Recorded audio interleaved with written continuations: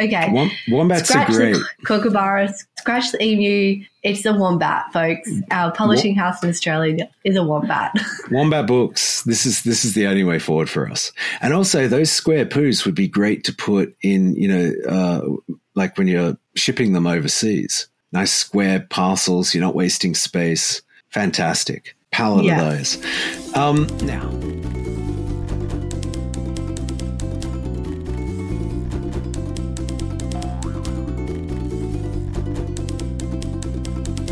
Good afternoon, everyone, and welcome to the Pleasure of the Text podcast, a shared management space where readers and writers make meaning together. We're your hosts, Shannon and Gareth. Hello, everyone.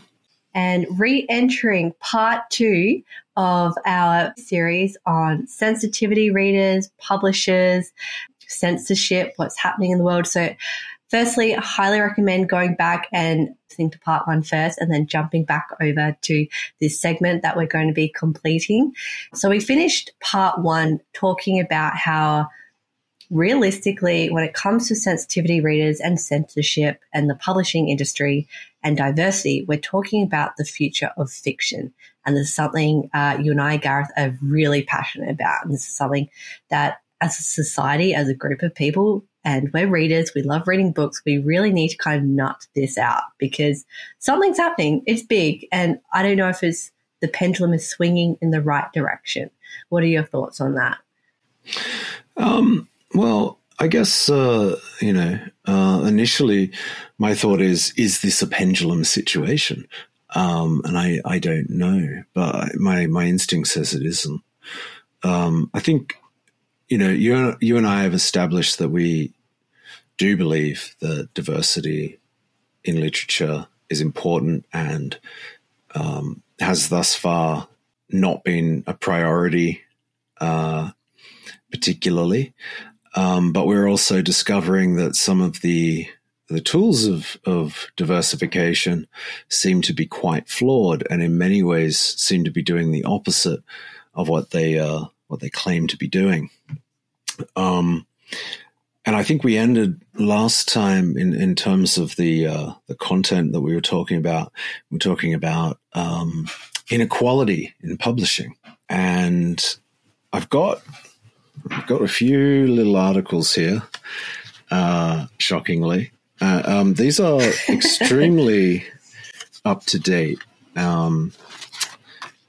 So I might read the first one to you. Now it's by Samantha Forge, and it's from the website Kill Your Darlings, which is a wonderful name for a writing website. The article's called "Australian Publishing's Pay Problem." Now, obviously you and I, Shannon, are hoping to reach a wider audience, but there is the Australian context to consider as well. It's easy to get kind of obsessed with the American scene because there is a sort of a representation of the American scene as being universal, which in some ways it isn't in terms of this topic. So, all right. Yeah. The article begins, "This news will surprise no one currently employed in the book publishing industry, where low wages are the source of many a mildly despairing joke at the office Christmas party. Still, the figures in the Books and Publishing Survey are sobering, if only because they lay bare that which we've long suspected. The average reported full-time wage for non-managerial publishing staff ranges from $52,265 per year for production staff to $62,347 per year for editorial. Things are even worse for booksellers, who reported an average full-time wage of $49,433 per year, which is an 8% fall from the previous 2013 survey. In contrast, the average full-time adult wage in Australia is $82,472 per year. There's a sense among well-meaning book-loving publishing workers that low wages are indicative of a struggling business model, and that to ask for more collectively would be to further imperil the structural integrity of the industry and thus literary culture itself.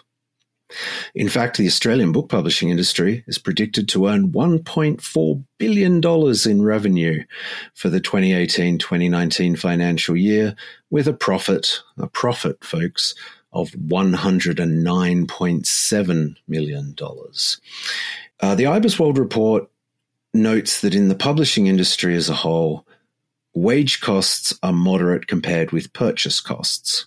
In other words, staff are cheap compared to paper.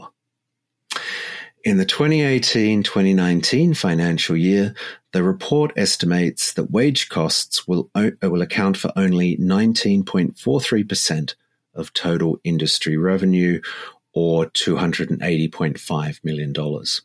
On average, publishing industry staff generate $302,000 of revenue per employee. Despite these figures being common knowledge, there is very little in the way of agitation amongst publishing industry employees for higher wages on a collective scale. As of writing, there has been no official comment. The B+P report from the industry's union, the Media, Entertainment, Arts Alliance, the MEAA. I'll go to the end of this because there's only one more paragraph. But being able to accept lower wages in order to do more creative work is a privilege, and not in the we should be grateful sense. It is a privilege in that it is a luxury reserved for only those who can afford it, a self-selecting system that ensures that disadvantaged members of society never even make it into the interview rooms. For an industry that purports to understand the need for diverse voices, it is remarkable how non-diverse we remain. 93% of respondents to the B+P survey were white. In this sense, once again, diversity is a class issue. By making a career in publishing possible only for the comparatively wealthy, we exclude the voices of those we most need at the heart of our cultural production. Asking for competitive wages is not just about adequate compensation. It's about ensuring that everyone has the opportunity to choose to do what they love and contribute to our literary culture rather than just those who can afford to. What do you think? Yeah. It's a great article, and there's one other thing that I want to add to that, because I also read a similar review on the publishing industry, and to even get your foot in the door, regardless of the talk of pay and compensation, they need you, or they desire you, to have a master's. So not only, and again, that's a question of class and privilege, because you've got to have the capacity to go to university and support yourself through university in a bachelor's degree, and then do that again in a master's degree. So, at every step of the way, there seems to be issues of accessibility into the publishing industry by diverse people. Right. So, scholarships funded by the publishing industry, they're kind of rolling in some money here.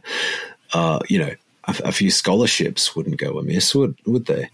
But also, no. There's the collective bargaining is just not there. It's a little bit different if we head overseas, back to America. We popped into Australia briefly. Now, this one was in the Washington Post. So I've got two very short articles, and this is about some recent industrial action that has been occurring. So HarperCollins staffers are striking. Here's why that matters to readers. This is by Maham Javid. Okay. Maham writes, outside of HarperCollins, industry professionals such as Molly McGee believe that the result of the strike will set a precedent for the type of books readers will get to read for years to come. She says, in the last decade, book outputs have increased and editorial staff has decreased. It should be noted that Molly McGee has worked for various publishers for 8 years, so she's very much an industry professional in the know. She continues, unless enough diverse editors have the time to read and push forward unique books, CEOs will only greenlight the types of books that have previously made money. End quote. The skewed ratio of books to editors leads to crashing. Have you heard of crashing before, Shannon? No, I haven't. So I'd love you to tell me about it.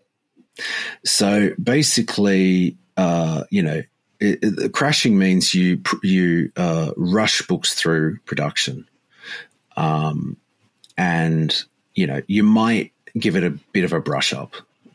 You might as well not have bothered. Like you might improve it a bit, but there is an expectation readers have that if you have one of those big five publishers, if the little insignia on the spine there, it's a. Can I stop you there and just ask for the audience, who are the big five publishing houses that we're referring to? Yeah, right. Okay, so you've got Penguin Random House. They're together now. Penguin Random House. You've got Hachette. You've got HarperCollins. You've got Macmillan, and you've got Simon and Schuster. And it should be noted that these all exist in a big bubble in New York. They do have offices in other places, but essentially the center of publishing power in our part of the world is in New York. That's another barrier to enter into the industry. I don't know that many people that can live in New York. Well, certainly if you want to be where the action is, I mean, publishers have offices around the world, but nevertheless, they are, in a sense, centered in that one city. Now, you imagine working for them over there, New York, housing prices and stuff. It's very difficult I would imagine, for an editor to basically get by, unless, of course, they have money already in one form or another. So basically, crashing is rushing books through production, essentially. You're crashing them through. And you don't know what bits are going to be left out. One would imagine that it may be that there is one edit, structural copy proof, all in one go. Or it may be that you just don't do a structural edit. You just do a copy edit or a proofread. So it's not really good enough, is it? When you got the little penguins and the other little symbols, and you're thinking, this must be a quality product. Because those symbols, when you pick up a penguin book, you think quality, you think this is at least going to be a decent read. Yeah, and there's no guarantee of that. And again, these are publishers that are making pretty significant profits too. And the cost of staff is low. They could hire more staff. They could pay the staff they have more money. And this is basically what the HarperCollins staffers were arguing. So McGee goes on to say 1 out of every 20 books can be crashed, but right now the statistic is closer to 10 out of 20. So roughly half. 1 out of 2. Yeah, 1 out of 2. 1 out of 2. She goes on, reading is a love that is cultivated, and right now publishing houses are disrespecting readers by putting out books that are being rushed through production. It's an open secret that agents are filling in editorial roles because editors are swamped. So now that's a bit of perspective about why the HarperCollins staffers were striking. And it should be noted that HarperCollins, out of the big five, HarperCollins is the only one with a union. Now, what they were asking for is incredibly modest. You'll be shocked. So the second article, it's about the same length. This gives you more of the specific detail. So HarperCollins union approves contract, ends 3-month strike. Now that was in February. So it was from November 2022 roughly to February 2023. So Hillel Itali writes this one. Striking union members at HarperCollins Publishers have approved a tentative agreement reached last week and will return to work Tuesday, ending a walkout that lasted more than 3 months and became the centre of an ongoing debate about salaries in the industry. More than 200 members, from editorial assistants to publicists and designers, went on strike in early November, with wages, workplace diversity, and union protection among the issues. Under the new terms, reached after HarperCollins agreed in late January to negotiations with a federal mediator, annual starting pay will increase to $47,500 upon ratification and rise to $50,000 by the beginning of 2025. In addition, full-time employees in the union will receive lump sum payments of $1,500. Now, you may notice a tone in my reading here. So basically, they're getting about somewhere between a 5 and 10% pay rise, but they are really underpaid. And this does not resolve that issue, but it is a win for collective bargaining. But there's more.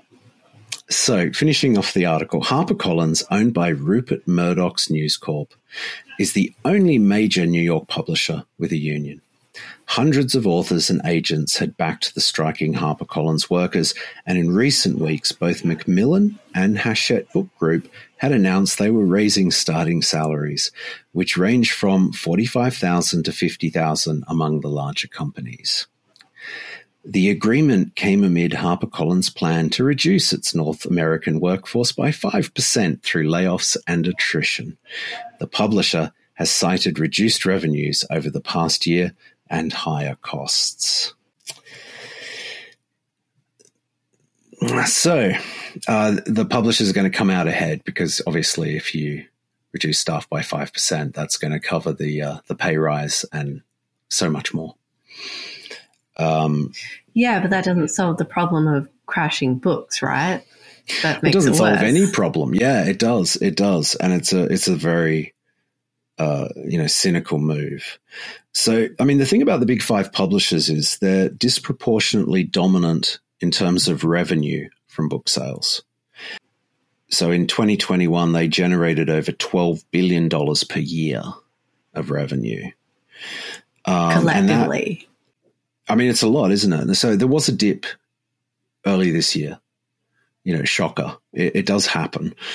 But I mean, the trend has been upwards. It's been rising at a rate of about 4.8% a year since 2016. And in 2021 alone, revenue went up by 9.92%.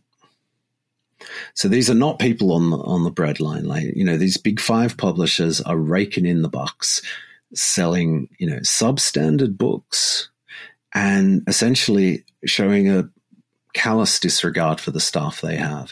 And it's certainly, where would a more diverse culture come from in that scenario? Yeah. It's quite extraordinary. Sure. Now, I think there was an 11% drop in revenue in the first quarter of this year. But,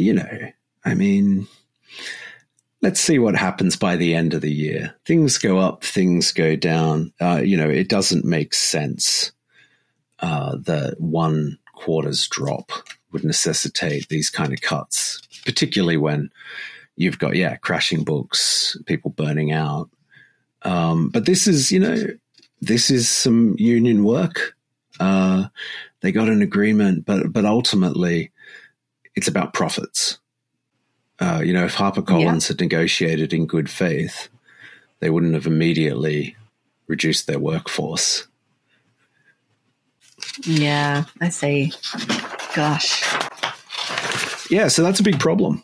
And I don't have any answers for it. Do you have any thoughts? Is there something we could do? I don't know. It's a hard one. I mean, not a fan of Rupert Murdoch to begin with. I don't know how much control he had over Colin negotiating in good faith and, trying to keep true to your profit line. And I think there is a friction between, because, we're both readers and we love books, and there is a social element to reading and being a publisher. But I mean, that has a friction with it being a business model within a capitalistic system. So, I mean, I don't know. It depends what we value as readers. I happily go to a bookstore and spend $35 to $40 on a book. And I want to know as a consumer that money is going to the right places. And it doesn't seem like it is. It's not going to the author. It's not going to the editorial teams.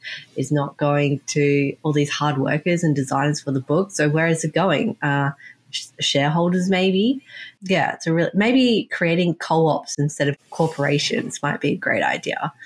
Yeah, I think that makes sense. And if publishing wants to grow and prosper, surely catering to a wider audience is a good commercial decision. And is there a reason they don't? Is there risk involved at all? Yeah, no, that is the argument, that there is a risk, there's no audience there. So in other words, if you look at who's buying the books that are being put out, they are, at the very least, predominantly white. There are other factors as well.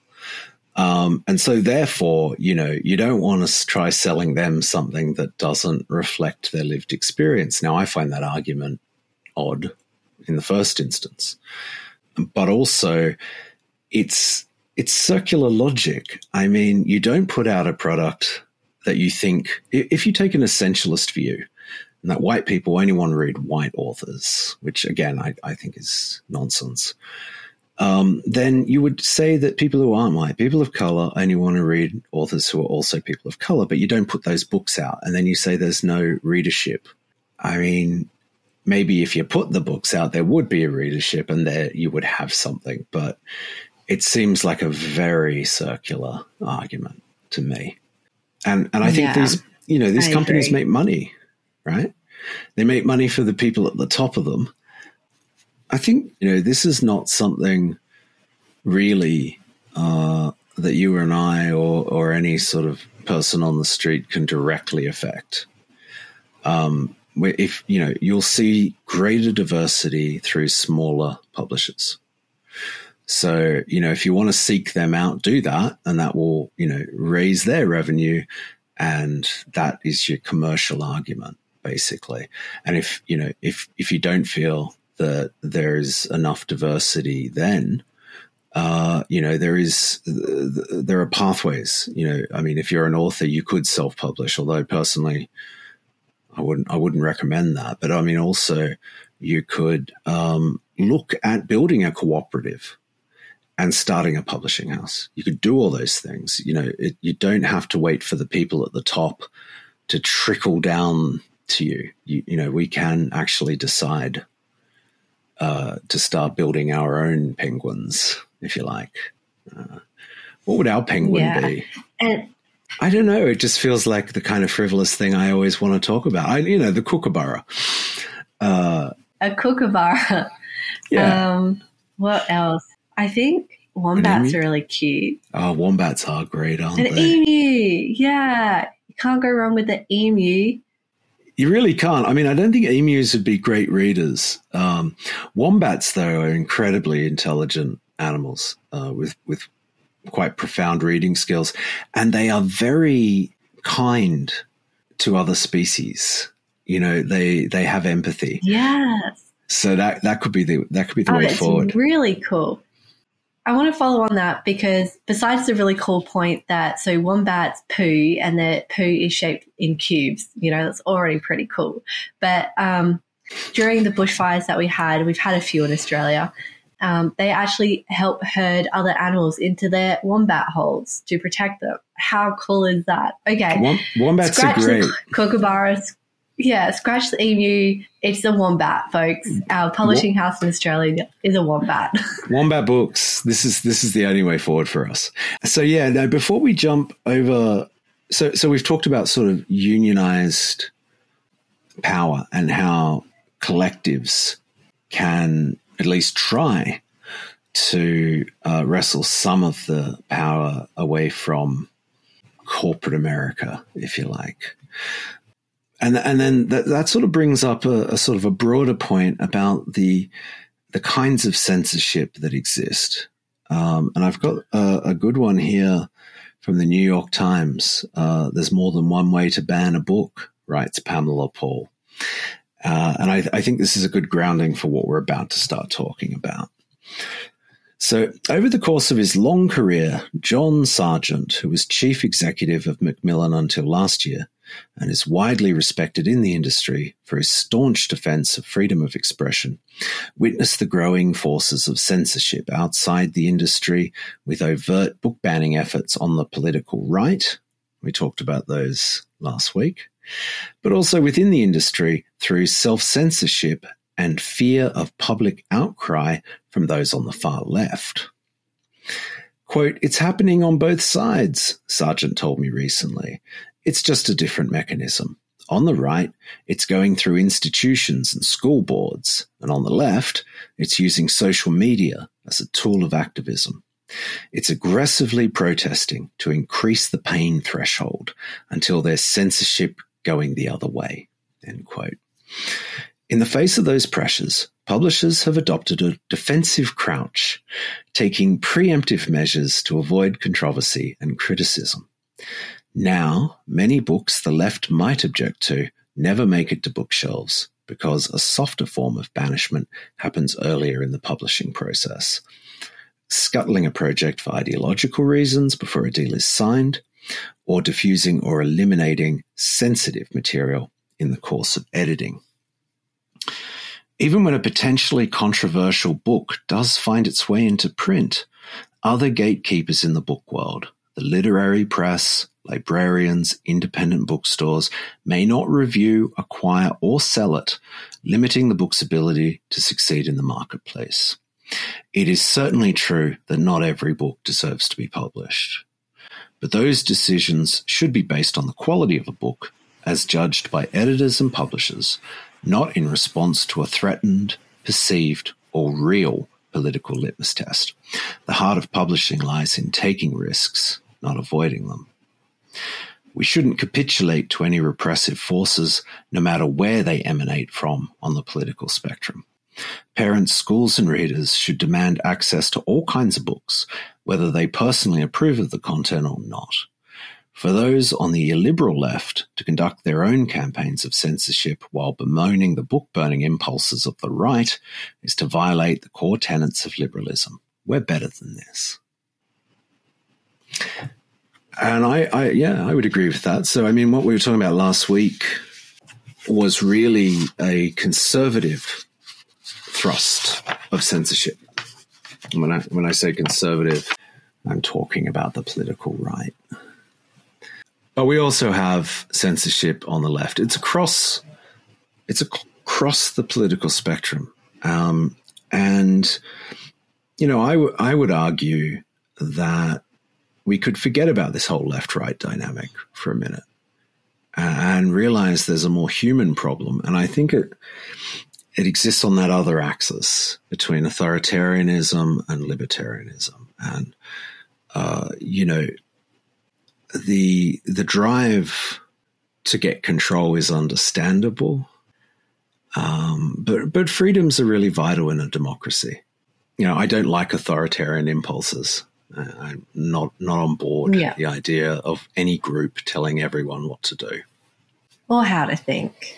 Or what they can produce. Yeah. And so following up on that, you said something, you know, tools of activism, talking about diversity in the publishing world and trying to get these diverse voices there so we have access to them as readers. There was a label coined called Own Voices label, and I'm just going to read some sections from an article by Grace Lapointe, What Happened to the Own Voices label. So on Twitter in 2015, Corrine, a white, disabled, bisexual author from the Netherlands, coined the hashtag Own Voices. A SFF young adult author, she was initially looking for kid-lit book recommendations. Her hashtag would have a broad impact on offline and online conversations and the publishing industry in general. It went viral across genres, age groups, and marginalized identities. Corrine later clarified that any marginalized author could call their fiction own voices as long as the protagonist and the author shared a marginalized identity. The term own voices resonated with many people, encapsulating ongoing conversations regarding diversity and authenticity in publishing. Prioritizing authors who share marginalized identities with their protagonists might seem obvious now, but it was a game changer. Ironically, even when acknowledging the need for diverse books, publishing still often sidelines diverse authors. Paradoxically, the own voices label can be both too vague and too specific. If a white writer created a protagonist of color who had the writer's own disability, for example, it would seem misleading to call the story own voices. However, readers shouldn't presume they know intimate details of an author's personal life like diagnoses, sexual orientation, relationships, ethnicity, or religion just by reading their fiction, nor are they entitled to know, judge, or speculate on these details. Well, I mean, I think, as a sort of a side genre, I don't even know what you'd call it, as a designation within publishing, own voices seems fine to me. So basically, if it's just a label you can place on a book that will allow readers who want a connection between the author and the text, they want a direct lived experience connection between author and their protagonist, then, it doesn't seem like a problem to me to use such a term. But is that all it is, I wonder, he says, knowing otherwise. Yeah, until it does become a problem, right?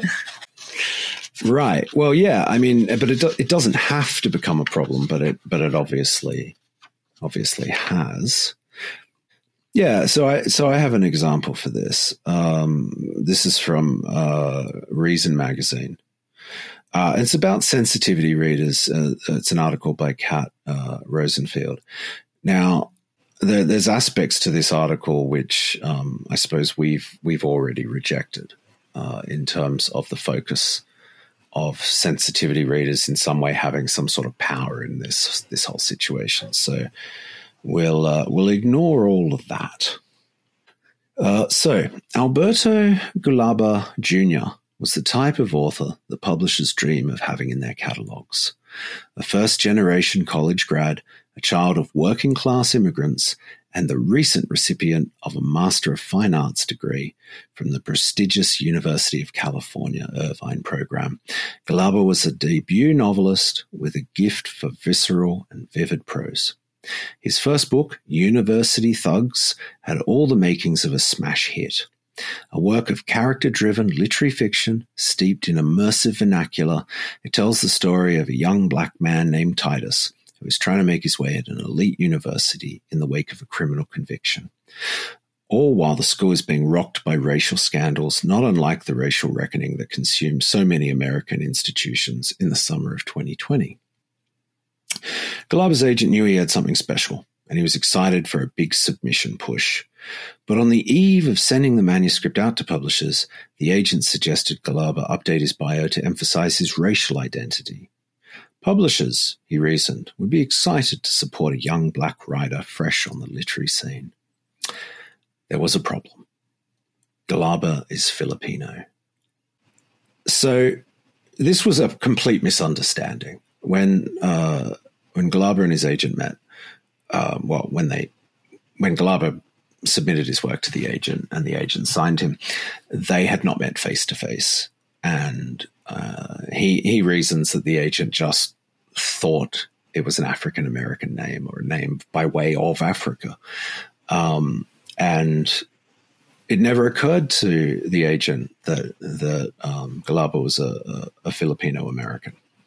What's interesting about this is that he was writing about his own community. So he was a part of that community, a predominantly African-American area. So whilst he wasn't African-American himself, one could argue that at the very least there was a great deal of overlap in lived experience, and he had a lot of people to look at his work and say yay or nay. Really the kind of thing we were talking about before. Research is done, and, I would say he was writing from his own experience primarily. Yeah. So this is what happened next.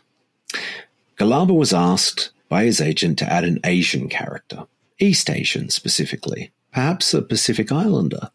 Then it was suggested that Titus's wingman, the biggest secondary character, should also be assigned an Asian identity. And there was one more bizarre twist. Another agency employee, who we'll call Sally, was brought in at the 11th hour to read the book and provide additional feedback. Sally, the agent explained, was black. Now, unsurprisingly, Rosenfeld writes, the rise of sensitivity readers has proved controversial. Those who support it insist that they're no different from subject matter experts, not unlike the physician who proofreads a medical thriller to make sure the science is right. Critics, on the other hand, balk at the idea that being a member of a given demographic automatically conveys special knowledge about how everyone else in that group thinks or feels. In Galaba's case, his sensitivity reader had been born in the Caribbean and raised in the UK. The idea that she could speak to the authenticity of a young black ex-convict's experience at an American university is comical. At a moment of ascendant identitarianism in so many institutions, sensitivity reading seems part of a larger insidious trend in the arts, one that stigmatizes imagination and would, taken to its logical conclusion, make fiction itself categorically impossible. Now, we've already covered the sensitivity readers, and I think, I think sensitivity readers exist because publishers are ticking boxes. And I think in terms of, again, if you're that interested in a topic, you should be immersed in it as much as you can be. Obviously, if you're writing about the Salem witch trials, you're going to struggle to get some lived experience. But, you can still immerse yourself in the history and perhaps talk to some descendants, and you can do all kinds of stuff. And I would agree that that's the author's responsibility. If they're trying to create something of value, they shouldn't trip over the first authenticity hurdle. And publishers should be more diverse. So, I would agree that sensitivity readers are not a long-term solution, certainly. I do think, though, they are subject matter experts insofar as one could be about any specific thing. Yeah. So you want your sensitivity reader your editor to be an expert on the subject matter that you're writing about. You're not picking this person based on their skin color, on their gender or anything like that, because that doesn't really relate to the subject necessarily that person needs to be an expert on. And that's the issue that happened here, right? Yeah. I mean, in this case, it was a skin color thing. Now, Sally couldn't possibly be more of an authority than Alberto was.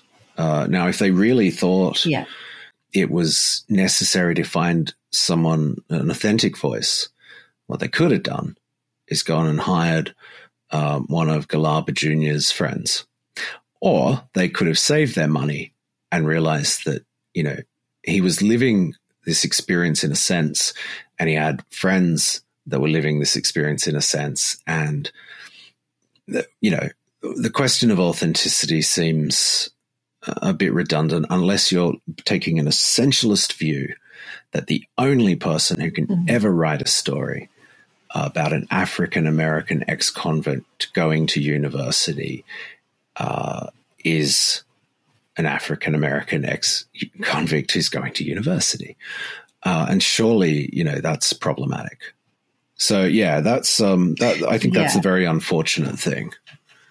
So, and the publishers it sounds like they wanted a book of own voice. And then they saw him in person and they thought this is not going to work. Well, this is the other aspect of it. It wasn't even a publisher. It was the agent. So we have all these gatekeepers. Oh, really? Yeah, the agent. The agent wasn't willing to really, in a sense, fight for their clients. Say, no, we think this book stands up. Prove us wrong. And this is one of the problems with the author reading in general. There's another little bit in this, and we made a promise that I was going to talk about the men, something I have not been looking forward to doing. However, I did promise, so I will say what I think needs to be said here. Now, I'm going back to Rosenfield's article for the setup of this. So she writes, when The Men, Sandra Newman's sci-fi novel in which everyone with a Y chromosome suddenly vanishes from the face of the earth, came under fire for what critics termed the transphobic implication that people with Y chromosomes are men, one of the chief questions was whether the author had engaged a trans sensitivity reader. But when Newman said that yes, she had, the outrage only multiplied. Why had she hired only one sensitivity reader? Did she think this was an excuse? The implication there is you keep hiring sensitivity readers until one of them tells you shouldn't be writing the book.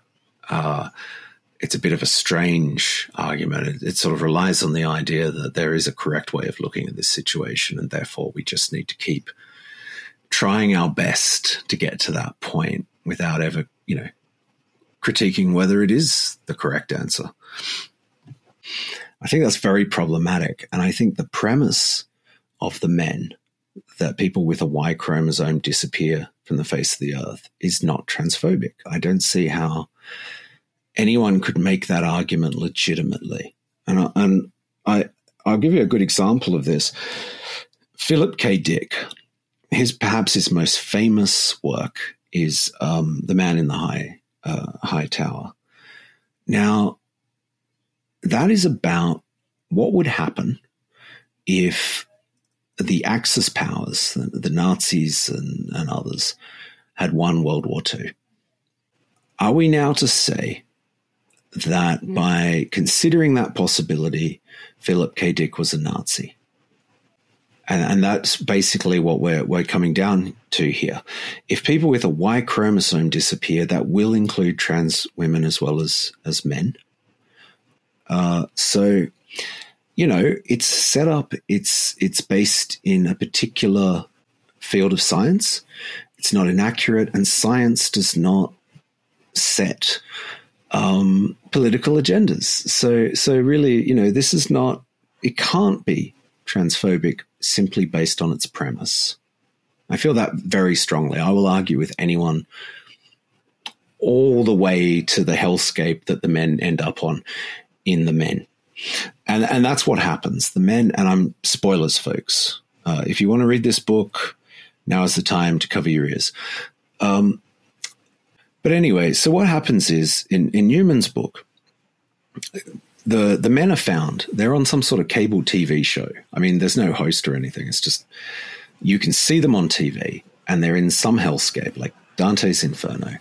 And you'll have images of them standing there with their mouths opening and closing like fish or something. You can't hear what they're saying. And I think it's quite a chilling image. And I read the book for this podcast. And I have to say that aspect of it, I think, is really, really good. Now, what does this have to do with this XY idea? Well, it has nothing to do with it. And then when we get to the end of the book, arguably, some people disagree, but arguably it does appear as if the ending of the book is it was all a dream. Now, from a purely literary standpoint, I suppose it would be possible to resuscitate that trope of a story ending with, and it was all a dream. I don't think Newman does this. So we have a dream. We have a kind of I was reminded of David Cronenberg, his films with these video people like trapped inside of video. And then we have the science sort of angle, which is not really dealt with in any way at all. And so I think you could say that as a premise, it's very gratuitous in that it serves no other function in the story. And arguably, there are far more nuanced ways of looking, particularly because she called the book The Men, at looking at men and women. Now, I'm not suggesting that including trans women is instantly problematic. But I do think from a literary standpoint, from the point of view of this book having something to say, having the XY premise, calling the book The Men, was going to spark a certain degree of interest. And then to do nothing with it seems quite irresponsible. So it's not transphobic, but it is gratuitous. And I don't understand why the book got published, to be honest. I think it needed not just a sensitivity read, but like a serious structural edit and maybe a back to the drawing board kind of approach. But that's Sandra Newman's The Men. Read it or don't read it. My giving away the ending will not lessen your enjoyment of this book. I can guarantee that. So I think that's a good example of, how it's very easy, isn't it, to latch on to one idea or another, to take one conception of identity, such as skin color, and mix that up with cultural background. Can you top these great examples? Because they're pretty solid. Have we reached the depths of absurdity yet, or is there another layer of hell to be found? I wish we had reached the depth, and there is another layer. So this is another article by Kat Rosenfield. What is #Own Voices doing to our books? In May of 2018, young adult fiction author Kosako Jackson wrote a tweet that would come to haunt him. Quote, "Stories about the civil rights movement should be written by Black people. Stories of suffrage should be written by women. Ergo, stories about boys during horrific and life-changing times like the AIDS epidemic should be written by gay men. Why is this so hard to get?" End quote. Jackson's stated belief that stories about marginalized people should be written by authors of the same identity group is a common one in young adult fiction. It's also the central ethos of a movement known as #Own Voices, which aims to improve diversity in the industry by matching authors to subject matter. It's not hard to see why it caught on. What better way to improve the representation of marginalized authors than to have them write what they know or what they are? Who better to capture these stories than someone who shares an identity with the main character? Not only would the books be more diverse, the logic goes, but they would be more honest too. But in its present form, the impact of this movement has turned increasingly toxic, leading to call-outs, controversy, and cancelled books, often for the underrepresented authors it was supposed to help. And no author learnt this lesson more harshly than Jackson. His debut novel, A Place for Wolves, was set to publish March 26, but was cancelled for not being #Own Voices enough instead. The main character in A Place for Wolves is gay and Black, like Jackson himself. But none of that mattered when an online reviewer accused the author of appropriating a setting, war-torn Kosovo in 1990s, that he wasn't qualified or entitled to write about. This story, critics said, was not his to tell, and Jackson responded by pulling A Place for Wolves less than a month from publication. It was a costly choice, not just for the author, but also for his publisher, who had to pulp the 55,000 copies of the book that had already been printed. Jeez.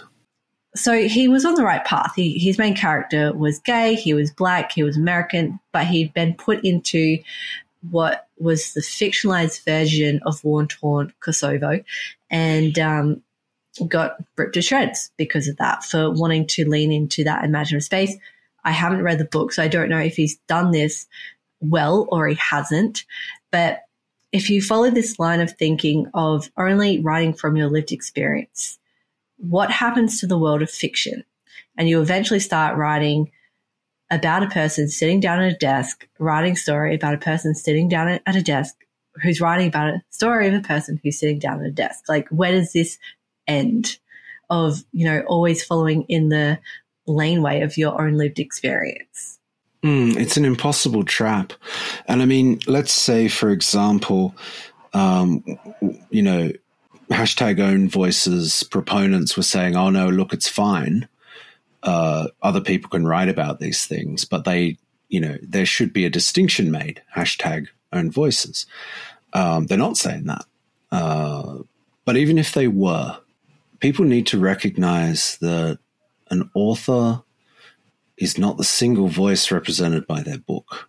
So if you're going to say own voices, right, you would need to make sure your editors, who often make a big contribution, also share the same lived experience. And you would presumably, as Kirkus likes to do, make sure all your reviewers also share the same lived experience. The booksellers perhaps as well. And most importantly, the readers. Because that is where this all goes. It goes into shoving readers as well into specific boxes. We were talking about it means that I, as a white cis woman, can't enjoy a book by a male who's writing about aliens. Exactly. And, that author, and let's say they were an own voices author who'd had alien experiences, that's it. That's what they get to write about. And that's obviously problematic. It's shoving everyone in boxes. I think there is a commercial drive behind own voices, or there could be, in that there are people who state that they like stories that are true, and including fiction that is true. And, there's not much you can do about arguing with that. But, so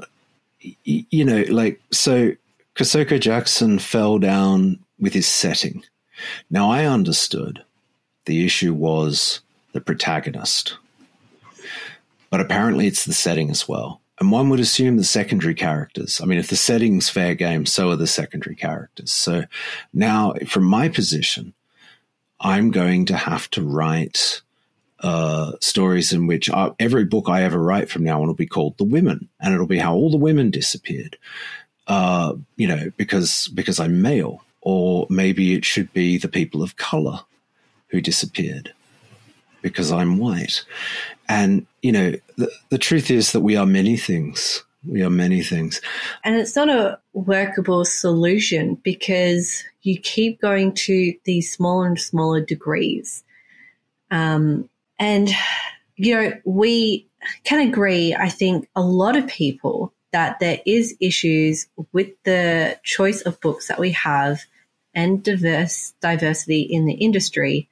And, revolt, that takes numbers, it takes people. But every time we continuously become and reduce ourselves into these smaller and smaller labels, you reduce that power of the critical mass to make any form of difference, because we're just squabbling all around amongst each other, not on the people that hold the power. And that's the issue here, isn't it? And you mentioned the word Kirkus Review, and I want to talk about the Kirkus Review because this is, to me, the epitome of this problem that we're facing at the moment. So the Kirkus Review revolves around a book called American Hearts by Laura Moriarty. Now, Kirkus Review, if you get a review on your book as an author, that's great. If you get a starred review by Kirkus Review, it just gives your book this next step up. It means you're going to be more successful if you hadn't had that platform. So Kirkus Review got an editor, so a reviewer, to look at this book. They specifically got a Muslim reviewer to look at this book because the characters in American Hearts follows a 15-year-old girl called Sarah Mary, and I'm actually just going to read the censored review from Kirkus Review. 15-year-old Sarah Mary will do anything for a sensitive younger brother, but she never thought that would mean running from the law. The setting is the Midwestern United States. The time is the not-too-distant future. A Muslim registry is in effect, and Muslims are being bussed to detention centres called safety zones en masse. This doesn't bother Sarah Mary, a strong-minded, fiercely loyal and protective teenager whose mother has abandoned her and Caleb to their ultra-conservative Christian aunt. Her indifference is forced to change when Caleb's compassion for a Muslim in hiding gets her involved in a plan to help this Iranian woman escape. Together, Sarah Mary and her new companion face extreme dangers, prejudices and disappointments, and unexpected kindnesses from their fellow Americans as they fight nearly impossible odds to get her through several states and over the border undetected. Moriarty creates a frighteningly believable setting of fear and violent nativism gone awry as she tried to help Sadaf find the freedom she sought when she immigrated to the United States. Sarah Mary's ignorance is an effective world-building device, but it is problematic that Sadaf is seen only through the white protagonist's filter. Still, some will find value in the emotionally intense exploration of extremist patriotic ideology, the dangers of brainwashing and blind spots, and some of the components of our nation's social fabric that threaten to destroy us, such as segregation, greed, mistrust, and mob mentalities. So this is the new review. The star has been pulled, and at the bottom of this review, it says, a thought-provoking, chilling read with a controversial premise.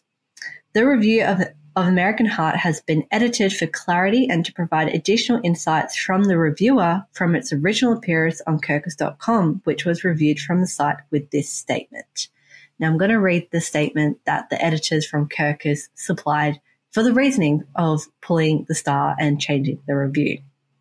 And this is a note from the editor-in-chief. Quote, it is a policy of Kirkus Reviews that books with diverse subject matter and protagonists are assigned to own voices reviewers, writers who can draw upon lived experience when evaluating texts. One assignment of the review of American Hearts was no exception to this rule and was reviewed by an observant Muslim person of color, facts shared with her permission. Our reviewer is an expert in children's and young adult literature and well-versed in the dangers of white savior narratives. She found that American Heart offers a useful warning about the direction we're headed in as far as racial enmity is concerned. The issue of diversity in children's and teen literature is of paramount importance to Kirkus, and we appreciate the power language wields in discussion of the problems. As a result, we've removed the starred review from Kirkus.com after determining that, while we believe our reviewer's opinion is worthy and valid, some of the wording fell short of meeting our standards for clarity and sensitivity, and we failed to make the thoughtful edits our readers deserve. The editors are evaluating the review and will make a determination about correction or retraction after careful consideration in collaboration with the reviewer. At Kirkus Reviews, we will continue to evaluate editorial solutions for better reflecting the expertise of our reviewers and their uniform appreciation for responsible portrayals of marginalized groups. We appreciate the discussion of these issues and celebrate the free exchange of opinions and ideas. Yeah, I mean, obviously they don't. I feel very sorry for that reviewer. That's awful. Yeah. Really, I mean, did they decide that her viewpoint was illegitimate on certain levels? Is this what they were? Who made this decision? One wonders. So my understanding was that she reviewed the book and she said it was good. And in terms of the lunacy, can I say that it's just they've specifically chosen Kirkus.com, a Muslim woman of experience, to review this book. Her review got attacked, and suddenly it's like your review and your opinion is not good enough. You haven't provided the right answers. We're retracting what you said. And there is actually another article in The Vulture where the Kirkus editor-in-chief explains why they altered that American Heart review. And he talks about how they talked about it with this woman, and, it was only if she agreed that they would make the changes. I don't know this woman's background. I don't know her situation. But if the chief and editor came to me and said, look, we need to make some changes, is not sensitive enough. Would I have the courage to say, no, I stand by what I said? I don't think I could in that situation. And I don't want to put words in their mouth, but I might suggest that could have been what happened.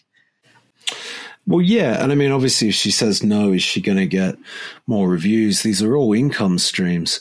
I mean, she's not just a person with lived experience as a Muslim. She's also a subject matter expert in terms of children's literature, white savior narratives. I mean, my goodness, how much more qualified do you have to get? I mean, yeah. And if her opinion, like, you edit that sort of stuff for sense, and really, given that she is literally a sensitivity reviewer, you shouldn't have to edit it for sensitivity. So basically, I mean, this is clearly a person that has experience in writing. She'd have to be. It's astounding to me that anything besides a copy edit would have been done anyway. And ultimately, Kirkus signed off on this to then say that the reviewer failed to be sensitive enough in her language. Well, you know, excuse me, but she's the expert they brought in because they don't know any better. So, yeah. I mean, where are they getting this from? It's craven. I mean, there's issues abound in this, what's happened here. I mean, I wish I could say that it's fiction, but it's not. This is real life. And to add on to that, so people were objecting to this novel, American Hearts, before it had even been published. So a month before, so September the 7th, someone wrote, and excuse my language, folks, on Goodreads review, "Fuck your white savior narratives." And then eventually the book was published on October the 10th. So unless they got an earlier version of this book, how do you even know what's in this book? Does it actually follow a white savior narrative? Is it a white savior narrative, or is it us being able to engage in this young girl's world to appreciate some of the challenges that these people face? From a purely from the shape of the thing, yes, it is reminiscent of a white savior narrative, but it, you know, intent, and people say intent doesn't matter, and really, like, at some point, intent has to matter.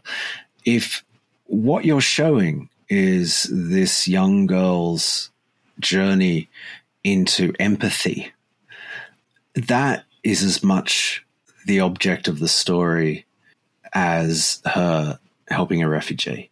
And it seems, you know, if indeed any depiction of an act of kindness or empathy will be seen as a slight, you know, I mean, for kids reading a story like that, you know, the idea of getting past your prejudices and, you know, making a difference for someone who is not from your background, surely that is a good message. I mean, white savior narratives, you know, they kind of have typically followed a sort of a logic that the other is, you know, savage or misguided, or their society is not sustainable, and we've come in, you know, the white saviors, and sorted them out. It's a missionary sort of idea.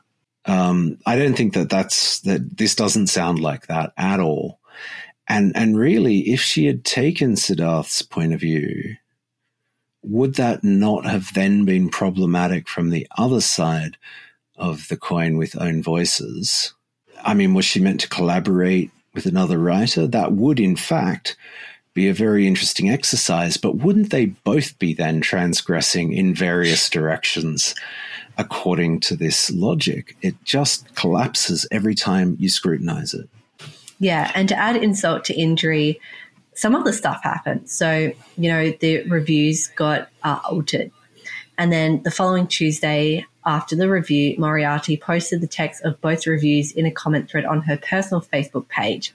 The magazine reportedly called her publisher repeatedly to demand that she take the comments down.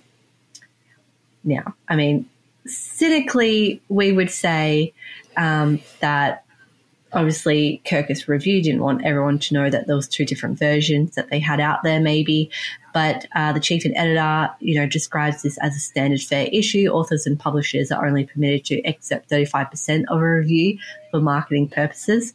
That's the chief editor's explanation there. And another thing that I want to bring up, so again, quoting from the article, yet while investigating criticisms may be business as usual, the chief editor admits this is the first time during his tenure that a review has been pulled and altered in this way. And while the Muslim woman who wrote the original review was involved in the editing process, the decision to retract the style was made in full collaboration with the reviewer. He says, altering the review does not appear to have been her idea in the first place. According to Smith, Kirkus concluded internally that edits would be made before reaching out to the reviewer.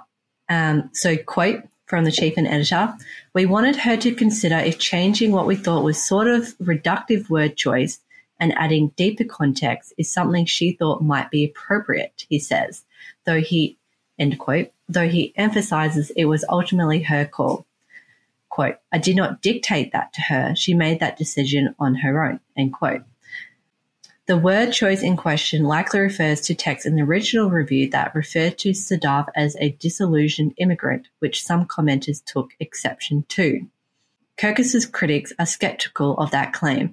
Among the more cynical takes on the controversy is that Kirkus used the reviewer's identity as a shield, only to then suppress her voice when it didn't toe the line. The chief editor bristles at that. It's like no one believes that this reviewer has a mind and can change her opinion. Is that so difficult to believe? End quote. Doesn't that sound like Gasoko Jackson? When he says, why is it so hard to get?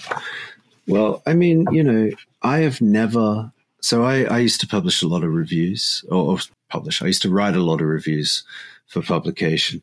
And absolutely, they would edit them, and sometimes they would edit them in a way that I ended up saying the opposite of what I had actually said. And certainly there was no back and forth with this because it's fast paced. But I have never had one of my reviews pulled because it offended anyone. And isn't it interesting that a Muslim woman, is the first reviewer to have had this treatment? Well done, Kirkus. You're really pushing the diversity envelope there. So, yeah, I mean, there's always going to be someone who's offended. There's always going to be someone who complains. The question is, are you giving a platform for voices? It seems to me that with that reviewer, Kirkus did manage that, and then they managed to, steal a defeat from the jaws of victory, basically. I don't think they've covered themselves in glory here. And, always with all these things, it's always sort of the little guy who's getting, hammered here. Sensitivity readers are being targeted as somehow making editorial changes. This reviewer apparently, wasn't sensitive enough to the views of Muslim people. It's not Kirkus, it's not the publishers. It's always people beneath who are being marginalized and exploited. Really annoys me. Really does. The cheek of saying that you're doing it to promote diversity. I mean, what a scandal. It really is cynical. And I kind of feel like I just want to apologize for her experience. Like, that is just, you're there to give an honest review. You had issues with the book, or you liked the book, you gave an honest review at that time, and then to just get kind of shoved into the spotlight. I don't believe that. I mean, it sounds like they came to her already with ideas of wanting to edit her piece and what they were going to edit it to. And they took her voice and her power away from her. Yeah, he did take her power away from her, and it's incredibly warped, the whole thing. It seems so back to front. And it does seem to be an attack, a sort of a well-meaning but completely misguided attack on diverse voices and the platforms that they're, occasionally allowed to speak from. Like, she wrote a review and they edited it, and that's it. And beyond that, if they wanted to follow up, then that's fine. But the starred review, my understanding is that these are feature reviews, the starred reviews, and it's a platform of exposure for the reviewer. Yeah. Do we have the reviewer's name? That is like, does this person even get a name in all this? Because, it feels so reductive. No. So I'm on the Kirkus Reviews website. I've got the name of the novel, American Heart, by Laura Moriarty, the release date, the statement, and I can't see her name. Yeah. So, I mean, it's problematic, isn't it? On just so many levels, it's hard to even find a foothold. What should we be more annoyed about? I don't want to go down this rabbit hole. Me neither. Yeah. Me neither. All right. So, okay. So this is the situation we're in. We're in this series of paradoxes. Now, there's an argument to be made for abandoning the Own Voices campaign. And there was a really interesting study done in 2013 at the New School for Social Research, which I believe is that in New York as well? I think it might be. And so the article I'm referring to here is Reading Literary Fiction Improves Mind Reading Skills, finds a study from the New School for Social Research. Now, so heated debates about the quantifiable value of arts and literature are a common feature of American social discourse, or indeed in Australian social discourse. Two researchers from the New School for Social Research have published a paper in Science demonstrating, that's the publication, Science, demonstrating that reading literary fiction enhances a set of skills and thought processes fundamental to complex social relationships and functional societies. PhD candidate David Comer-Kidd and his advisor, Professor of Psychology Emmanuel Castano, performed 5 experiments to measure the effect of reading literary fiction on participants' theory of mind. From here on out, we'll call it TOM, the complex social skill of mind reading to understand others' mental states. Their paper, which appeared in the October 3rd issue of Science entitled Reading Literary Fiction Improves Theory of Mind. To choose texts for their study, Kidd and Castano relied on expert evaluations to define 3 types of writing: literary fiction, popular fiction, and non-fiction. Literary fiction works were represented by excerpts from recent National Book Award finalists or winners of the 2012 Penn O. Henry Prize for Short Fiction. Popular fiction works were drawn from Amazon.com bestsellers or an anthology of recent popular fiction, and non-fiction works were selected from the Smithsonian Magazine. So these are all worthy candidates. Insofar as one can compare apples and oranges, they're pretty tasty apples and oranges.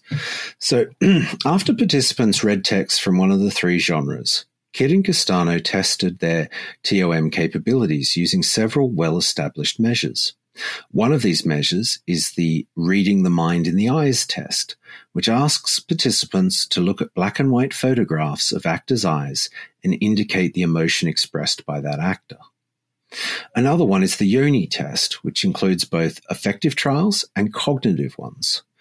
Quote, "We used several measures of TOM to make sure the effects were not specific to one type of measure, thus accumulating converging evidence for our hypothesis," the researchers said.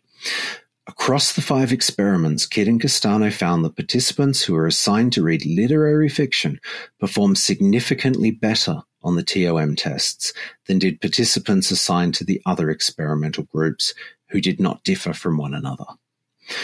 I don't know if I mentioned this, but there was a fourth cohort who didn't read anything. I guess you'd say they were the control group. The study shows that not just any fiction is effective in fostering TOM, rather the literary quality of the fiction is the determining factor. The literary texts used in the experiments had vastly different content and subject matter, but all produced similarly high TOM results. Quote, Experiment 1 showed that reading literary fiction relative to nonfiction improves performance on an effective TOM task. Experiments 2 through 5 showed that this effect is specific to literary fiction, the paper reports. Kidd and Castano suggest that the reason for literary fiction's impact on TOM is a direct result of the ways in which it involves the reader. Unlike popular fiction, literary fiction requires intellectual engagement and creative thought from its readers. Quote, Features of the modern literary novel set it apart from most best-selling thrillers or romances. Through the use of stylistic devices, literary fiction defamiliarizes its readers. Kidd and Castano write, Just as in real life, the worlds of literary fiction are replete with complicated individuals whose inner lives are rarely easily discerned but warrant exploration. We see this research as a step towards better understanding of the interplay between a specific cultural artifact, literary fiction, and affective and cognitive processes, Kidd and Castano say. I feel like, theory of mind. What we're really talking about here is empathy, and imagination. And the reason why this article, pleased me so much, besides the fact that I a big fan of literary fiction, is that they use the term defamiliarize. Now, we've talked before about defamiliarization and how defamiliarization is the underpinning of all art. If you want a quick answer to what is art, it is an expression that defamiliarizes. And there are lots of versions of that, like stand-up comedy is all built on defamiliarization. So what they're essentially saying, the thing about literary fiction is it is more character-driven and there are not familiar tropes. So the nature of popular fiction or genre fiction, if you want to call it that, is that it hits certain beats and these things are familiar. They become ingrained in our experience and they are in no way challenging to that experience. Lots of fun to read, but they are, very constraining and they are very much aimed at a particular kind of audience. They do not set themselves on a path towards a diverse audience or indeed, how about this, a series of diverse readings. And I think we talked about this. We tend to read them. Did with readily and rightly text. Exactly, and it's nice when the psychologists get in there and basically add some extra credibility to this concept. But essentially, it's important. They're saying for us as a species. To empathize and to hear others' stories and to engage with others' stories as readers. But it is not that big a step to say that we should engage with them as reader/writers. The part of your brain you use when you are literally writing, using a pen or a keyboard is different to the part of the brain you're using when you're reading. There are different processes going on. And at the same time, I would suggest to you that when you read, you're also writing because you've got all your lived experience and it is being injected into the thing you're reading. Yeah. So basically, I guess what this says to me is that it's actually important for people to write other voices besides their own. As in effect an offshoot of people reading voices that aren't their own. Now, they may disagree with those voices, but that doesn't mean there isn't something worthwhile therein, and that there isn't a conversation or a dialogue between, the text and the diversity of readers that would be useful.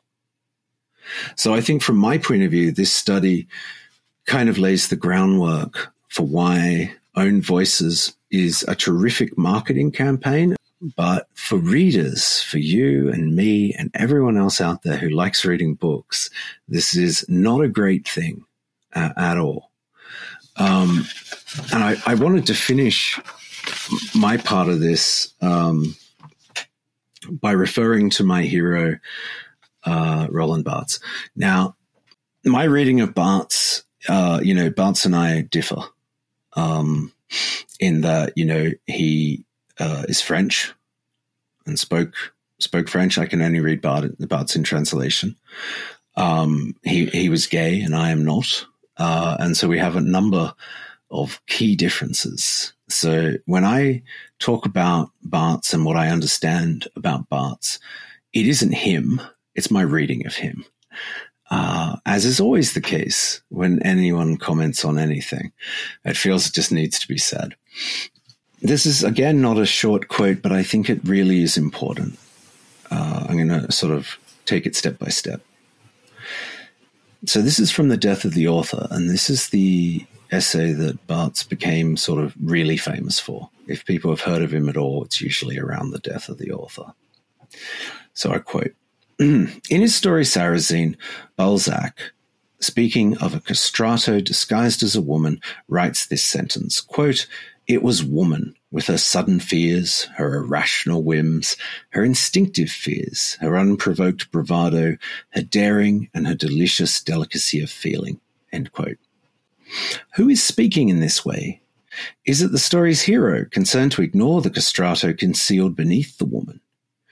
Is it the man Balzac, endowed by his personal experience with a philosophy of woman? Is it the author Balzac, professing certain literary ideas of femininity?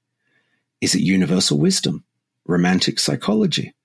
It will always be impossible to know, for the good reason that all writing is itself this special voice, consisting of several indiscernible voices, and that literature is precisely the invention of this voice, to which we cannot assign a specific origin.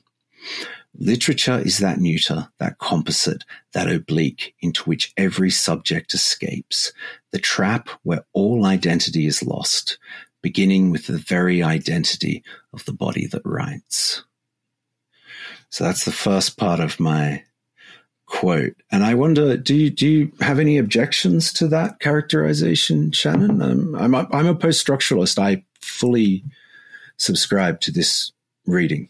And it is a word that I'm glad you brought up, because in the back of my mind doing this research, I have been thinking about the term post-structuralism and the death of the author. So the issue with the hashtag Own Voices and the issues about writing about things outside of your experience, et cetera, it all relates back to the author.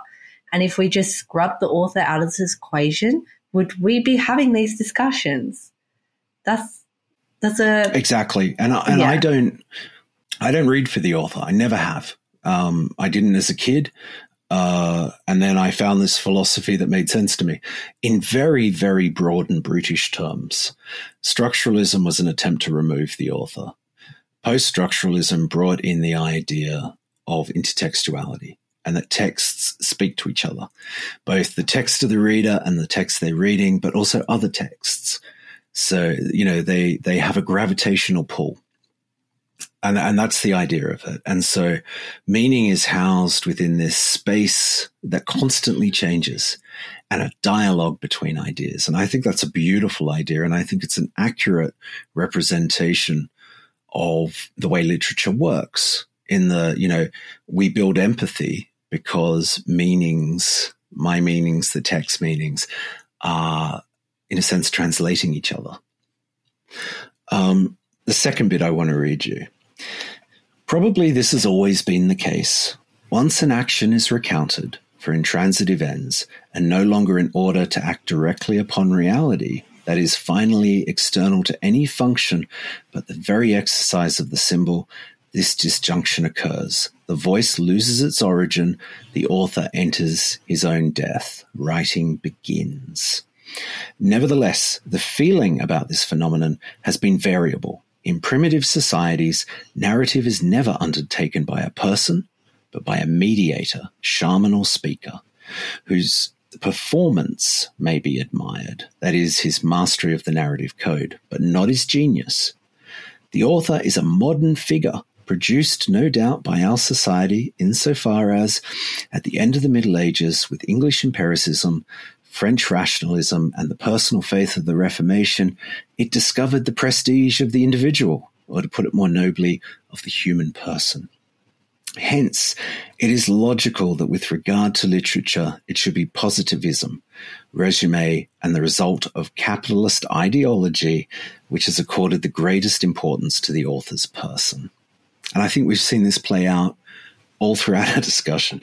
The author still rules in manuals of literary history, in biographies of writers, in magazine interviews, and even in the awareness of literary men anxious to unite, by their private journals, their person and their work. The image of literature to be found in contemporary culture is tyrannically centered on the author, his person, his history, his tastes, his passions. Criticism still consists most of the time in saying that Baudelaire's work is the failure of the man Baudelaire. Van Gogh's work is madness. Tchaikovsky's his vice.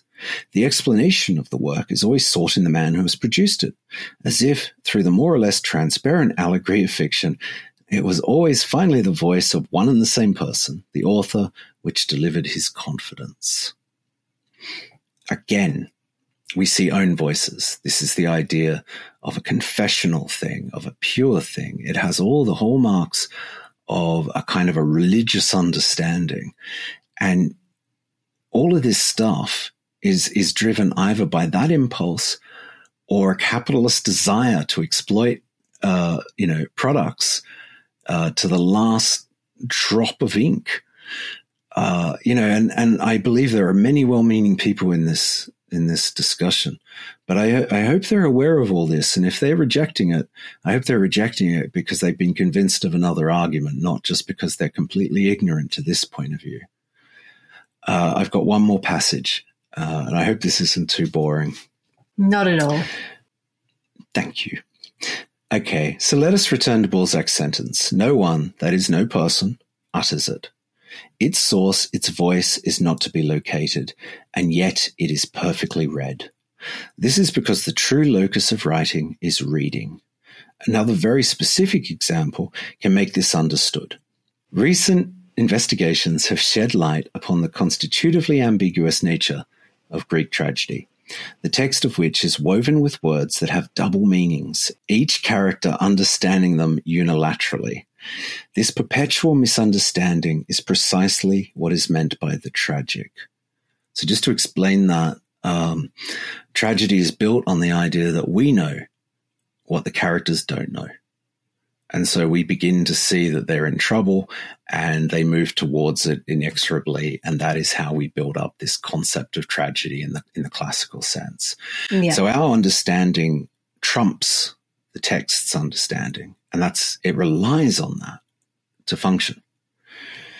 Yet there is someone who understands each word in its duplicity and understands further, one might say, the very deafness of the character speaking in front of him. This someone is precisely the reader.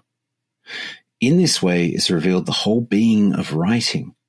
A text consists of multiple writings, issuing from several cultures and entering into dialogue with each other, into parody, into contestation.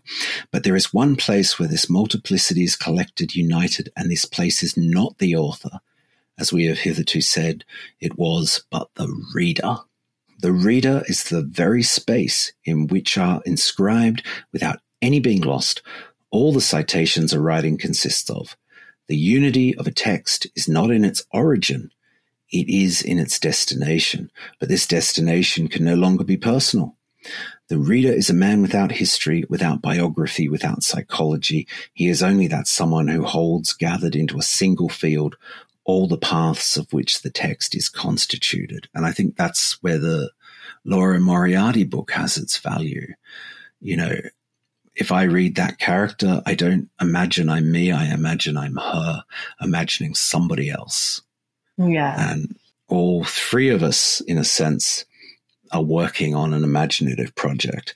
This is why it's absurd to hear the new writing condemned in the name of a humanism which hypocritically appoints itself the champion of the reader's rights. The reader has never been the concern of classical criticism. For it, there is no other man in literature but the one who writes. We are now beginning to be the dupes no longer of such anti-phrases by which our society proudly champions precisely what it dismisses, ignores, smothers, or destroys. We know that to restore to writing its future, we must reverse its myth.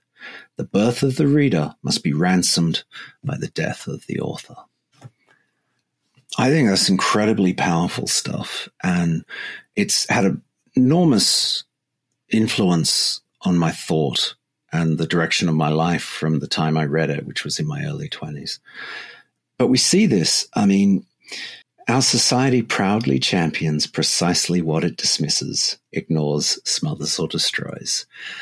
Surely we can see that the hypothetical diverse reader, the actual sensitivity reader, the sensitivity reviewer, all these people are being crushed under the wheels of an idea of diversity that doesn't exist at any point in the process. Even the idea that a text is diverse and that you and I will have different readings of a text, and that a text which is a misreading of someone else's perspective, which all texts are, might actually be very valuable to the person who reads it. And that person has agency, and they shouldn't be told what to read.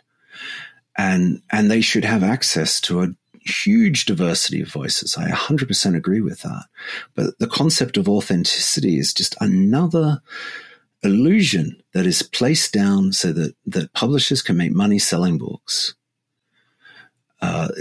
Authenticity exists in the person of the reader, and that person could be any one of us.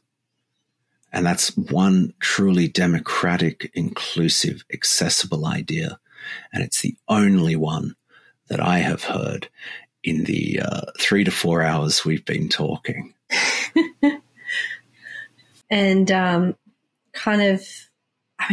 long ago did Barthes write that, before I go on to the point that I want to make? 1968. He elaborates on it at length for the remainder of his career, which was another 12 years until his death. Yeah. This is something that I would love to discuss further with our listeners. I feel very passionately about this, and I really, as you know, Shannon, I feel very passionate about expanding literature, multiplying voices, having discourse, having debates, looking at old texts and new, and seeing how they work with each other, not revising the old, maybe reimagining them. Wouldn't it be interesting to see a reimagination of Roald Dahl? Could it be done? I'm not sure. I'd love to see it. And I mean, ultimately, it probably already exists in one form or another because we're inevitably influenced. And, how about if Roald Dahl is such a problem, how about, we look at who was influenced by Dahl, the works they created, and how about, giving them a Netflix deal? I agree. And I think that, this is a two-parter. A week before, we talked about just banning books in general and book burning. Within this, there's all these different levers that are getting pulled to remove a book or a piece of literature from the readers. And at every step of that, it's saying that readers aren't responsible enough, or they don't have enough agency or thought process or critical awareness to make their own decisions. And that is completely wrong. Like, I disagree on so many fronts. As you said, like, us as readers in the end are the ultimate losers from everything that's happening. And it's again, this is not new. This is not because of the advent of social media. This has been the problem since year dot. Voices have always been silenced for one reason or another, and often for pretty spurious, commercial reasons that don't necessarily, bear themselves out in reality. Also, that the logic of Baudelarism, which is being applied today, was designed to protect children. People should think about that. Apparently all of us, are the children to somebody. They feel that we are, not able to make our own decisions. And frankly, I think kids can. I think they can make their own critical decisions and should be encouraged to do that, to become discerning and critically minded. And I suppose, I mentioned in part one that we're dealing with a wicked problem because there's a whole bunch of stakeholders in what we're talking about. There's the authors, the writers, the readers, publishers and editors, sensitivity readers. And for me, after this discussion and doing the research, I think there is a responsibility for authors. And that is, do your research, engage and immerse yourself in the culture or the voice that you are wanting to explore and imagine and write about. Just do your research, make friends, talk to people, just do your job, essentially, and write it in a way that you write a good story. Additionally, there's a responsibility for readers. We all have this responsibility, and that the first premise is read the book. Don't just make assumptions and go online and make a review. Just read the book, and then read widely and read openly. Apply critical awareness analysis to every book that you read. And the thing with social media, like you said, this has been an issue from day dot, but I feel social media has exacerbated the problem because you are rewarded on social media for foul play, for being angry. And then finally, responsibility for publishers and editors. Increase wages. Just increase wages because this allows diversity in these industries so we can get these types of books out there. Increase programs and scholarships that help people from diverse backgrounds get into the publishing industry and become writers and authors. And, if you don't like what the big five are doing, you mentioned who those were, start your own publishing house. And a couple of people are doing this, and that is great. And I think it's a good point to say this is something that Gareth and I have been thinking and talking about for the past 8 months, I would say now. We are working on starting our own publishing house, and I'm really excited, and I'm going to be really excited. So is Gareth when we get the chance to share that when we've got all the setup organized, because we see literature as important. This is the future of fiction, and we want to protect it and have the right as readers to have diverse books that we can get involved with. Yeah, and so we want it to be an inclusive and accessible model. I come from a disability background, and I take this stuff extremely seriously. The ways that we can ensure that is the case is we intend to be extremely transparent about our business model, the way we pay people, what we are paying people. It won't change depending on, what you look like or what your background is. There will be a transparent set rate. And really, when you undertake something like this, you're going to have a lot of blindnesses. There's no point where Shannon and I could be different people or many more people, and we'd just be fine then. At some point, you're going to hit a blind spot. And so, we will be asking for community engagement in terms of what we're putting together. How could it be more accessible? How could it be more inclusive? With the goal of promoting the very best writing that comes into our orbit. And it's not about who wrote it. It's about what has been written and what, our readers are keen to engage with. And I think part of what we'll be doing is encouraging and challenging our readers to to see the value in all kinds of fiction, because all of us have a limit in that regards. We have our interests tend naturally to be narrow. I know mine are.